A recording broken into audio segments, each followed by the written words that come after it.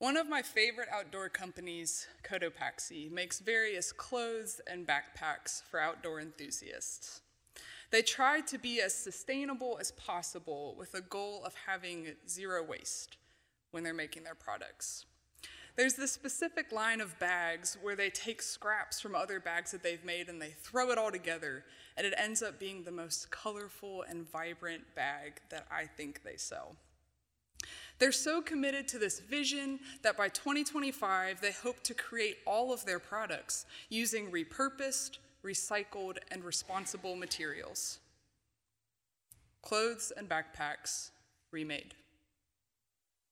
In the early 2000s, the Lego company was on the brink of collapse. The only hope that they had was to rebrand themselves.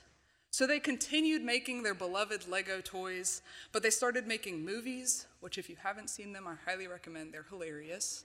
And they've even opened up stores with mini car racing and different rides inside. A toy company, remade. Many people today have become enraptured with thrifting. Friends will go on thrifting excursions together and hunt for the gems of pieces that there are to find. People will seek out quirky things or even brand new items that have been thrown out and discarded from somebody else's wardrobe, and they've claimed them and decided to give them new life in their own. An old shirt, dress, or pants, remade. Have you ever wanted to start over? Have you ever wanted to be or do something different? Have you ever wanted the world to be different than it is right now? Have you ever wanted your life or the world to be remade? In our text for today from John's Gospel, we find a story of remaking. An ordinary wedding celebration in Cana becomes an opportunity for Jesus to remake people and things for God's glory. This story is best known for its miraculous sign at the center, the remaking of water to wine. It's not just water that's being remade in this story, though. The whole story is about remaking. We see imaginations, things, and people all remade for the glory of God. For you see, Jesus is in the business of remaking.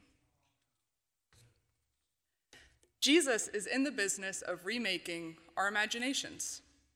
In this text, we found ourselves at a wedding, specifically at a wedding on the third day. Jesus, the disciples, and Mary, or the mother of Jesus, as she's referred to both times in the Gospel of John, are all there. We know that Mary is involved in the hosting of this celebration because of how concerned she is about the wine running out. For you see, it would be really embarrassing for the hosting family to run out of wine at a wedding. And it is with great trust that Mary comes to Jesus with expectation of his ability and his concern for this problem to be solved. Mary's trust allows her to imagine Jesus being concerned and able to solve this issue of no wine.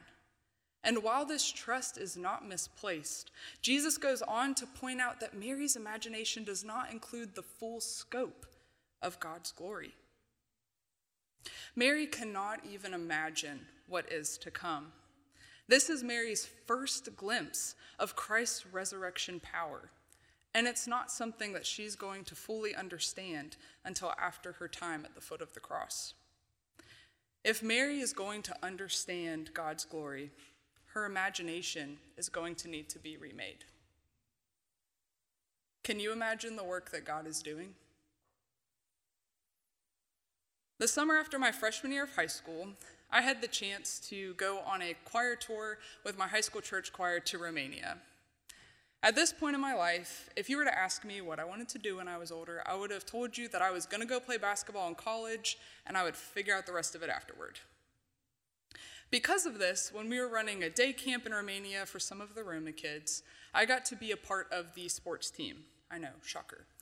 My expectation going into this trip and the time leading this sports team was that I was going to be playing soccer, doing relays, playing tag, doing all of the high-intensity active sports you could possibly think of. This is how I imagined my time in Romania playing out. What happened instead was that I ended up doing sidewalk chalk and playing with bubbles, with the kids that did not want to be doing the higher intensity sports or relays. I can still remember how upset I was that things didn't play out how I had imagined them. I wanted to play and have fun doing active things, and for me, that was what I was gifted at. That was what God had gifted me with, and I wanted to participate and give what I could for this trip and these kids. Instead, I was met by quiet and loving kids that just wanted someone to be with them, that wanted someone to play with them how they wanted to play, and they wanted someone to meet them there with love. I thank God regularly that my imagination was remade that week. Just as Mary's imagination was remade, my imagination was remade. I saw the beauty of the time that I was spending with chalk and bubbles, the time I was spending in Romania, and the rest of my life differently. I gained a new appreciation for the quiet and still activities. And my imagination was remade in such a way that I saw myself differently. I needed to recognize that I was more than just an athlete, and those kids met me where I was there. God met me where I was. And God met me there and called me to imagine more for my life and the lives of those around me. How might God be meeting you where you are? How might God be calling you to imagine yourself, the world, and the people around you differently? Whether it be our sense of vocation, calling, and identity, I wonder how God is remaking our imaginations about ourselves. Whether it be our friends, family, strangers, or even our enemies. I wonder how God is remaking our imaginations about the people around us. For you see, Christ is inviting me and inviting you to have our imaginations remade in such a way that we see the world around us in a new light, the light of resurrection. For you see, Jesus is in the business of remaking imaginations. Jesus is also in the business of remaking the ordinary in the world around us. A question that plagues the mind of many is how? We often think rationally, and when we hear something miraculous, we just want to know how. The miraculous sign of the wedding at Cana, the event that answers Mary's demand born out of trust, is Jesus remaking water into wine. How did Jesus do that? With the ordinary. It is an ordinary wedding in which this takes place. It's an ordinary request from Mary for something to be done about the wine. It is ordinary servants that went and drew ordinary water using the ordinary purification jars that were ordinarily found at this ordinary wedding. Imagine this scene with me. The sweaty servants that are tired for running around for days during the feast that has just gone on and gone on. The large crowd of people laughing and dancing to the loud music. The cold stone jars filled with water to become the best wine that will quench the thirst of many. And you see, all of this has been made good and made for God's glory. John has already made clear from the beginning of his gospel that Jesus, the Son of God, is creator. These created people and created things have been crafted by the Son of God for God's glory.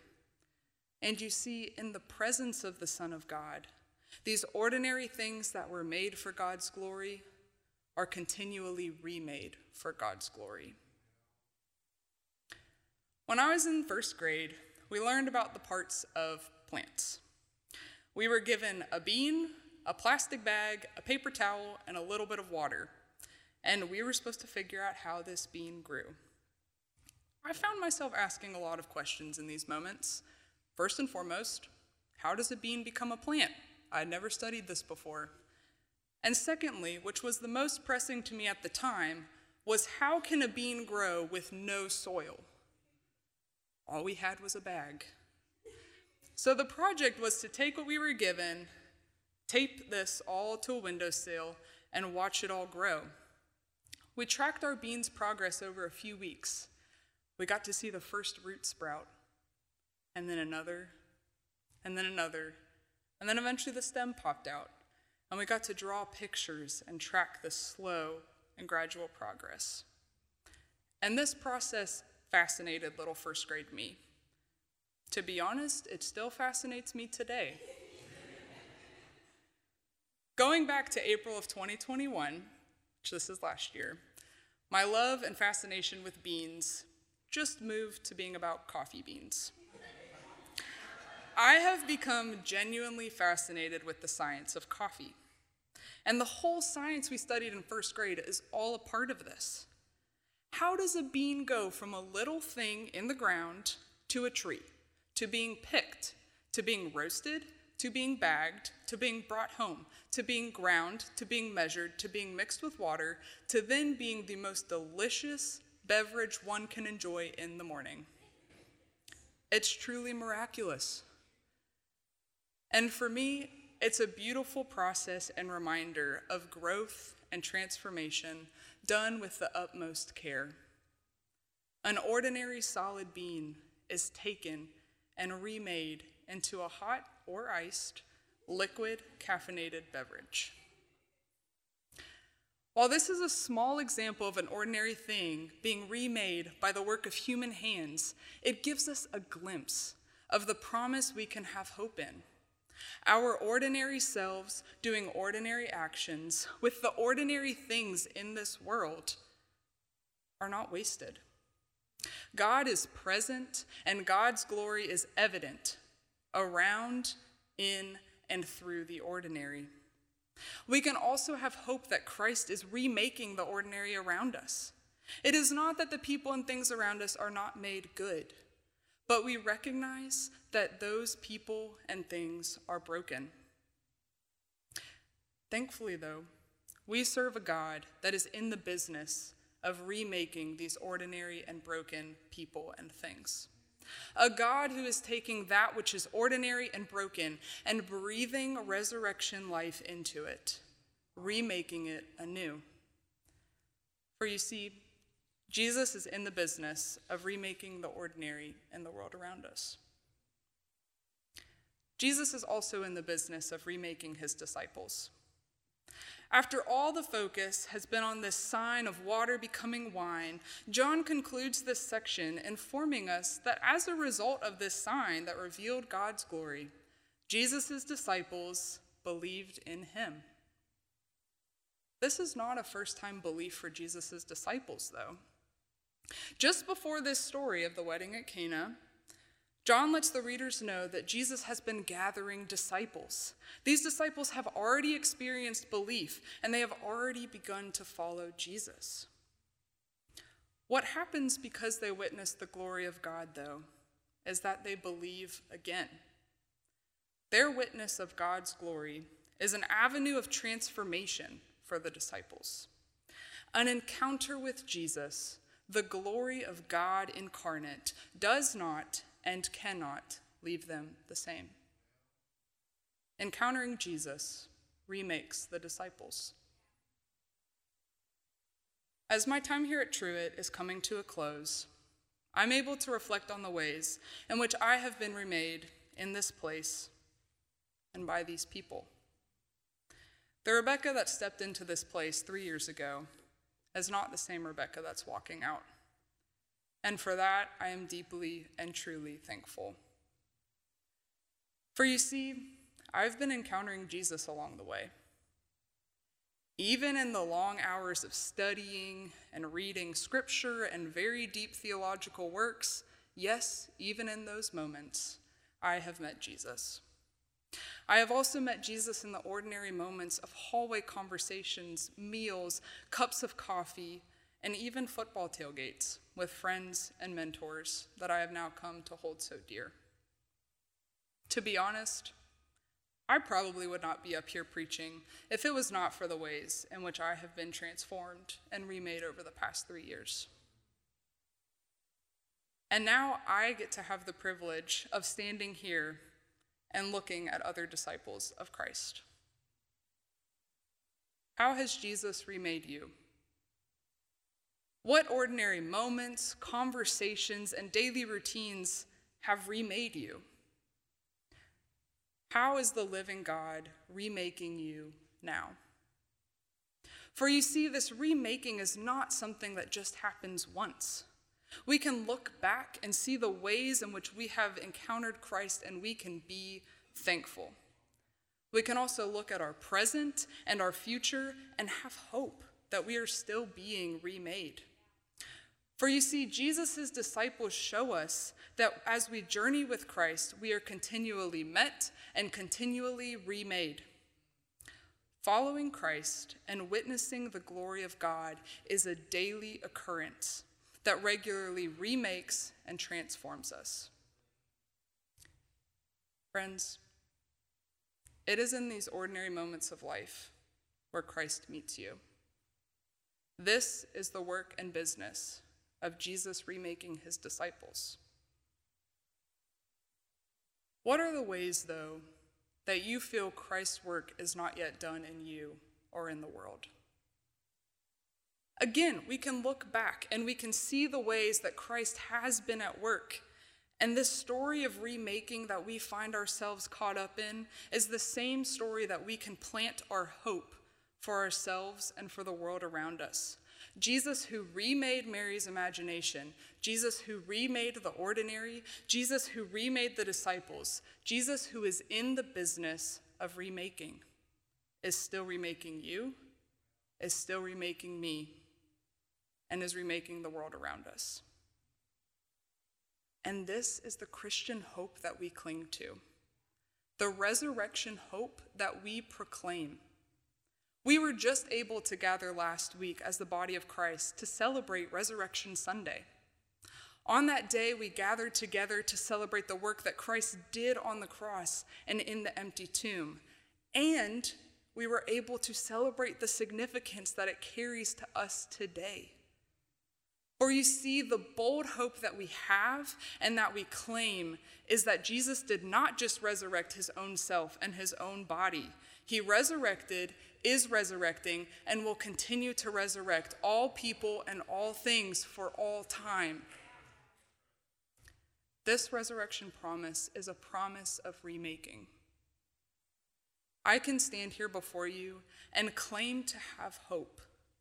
Claim to have hope for myself, for you, and for the world around us, because Jesus remade water into wine, death into life, has remade me, has remade you, and promises to continue to remake all until it is perfectly God's kingdom.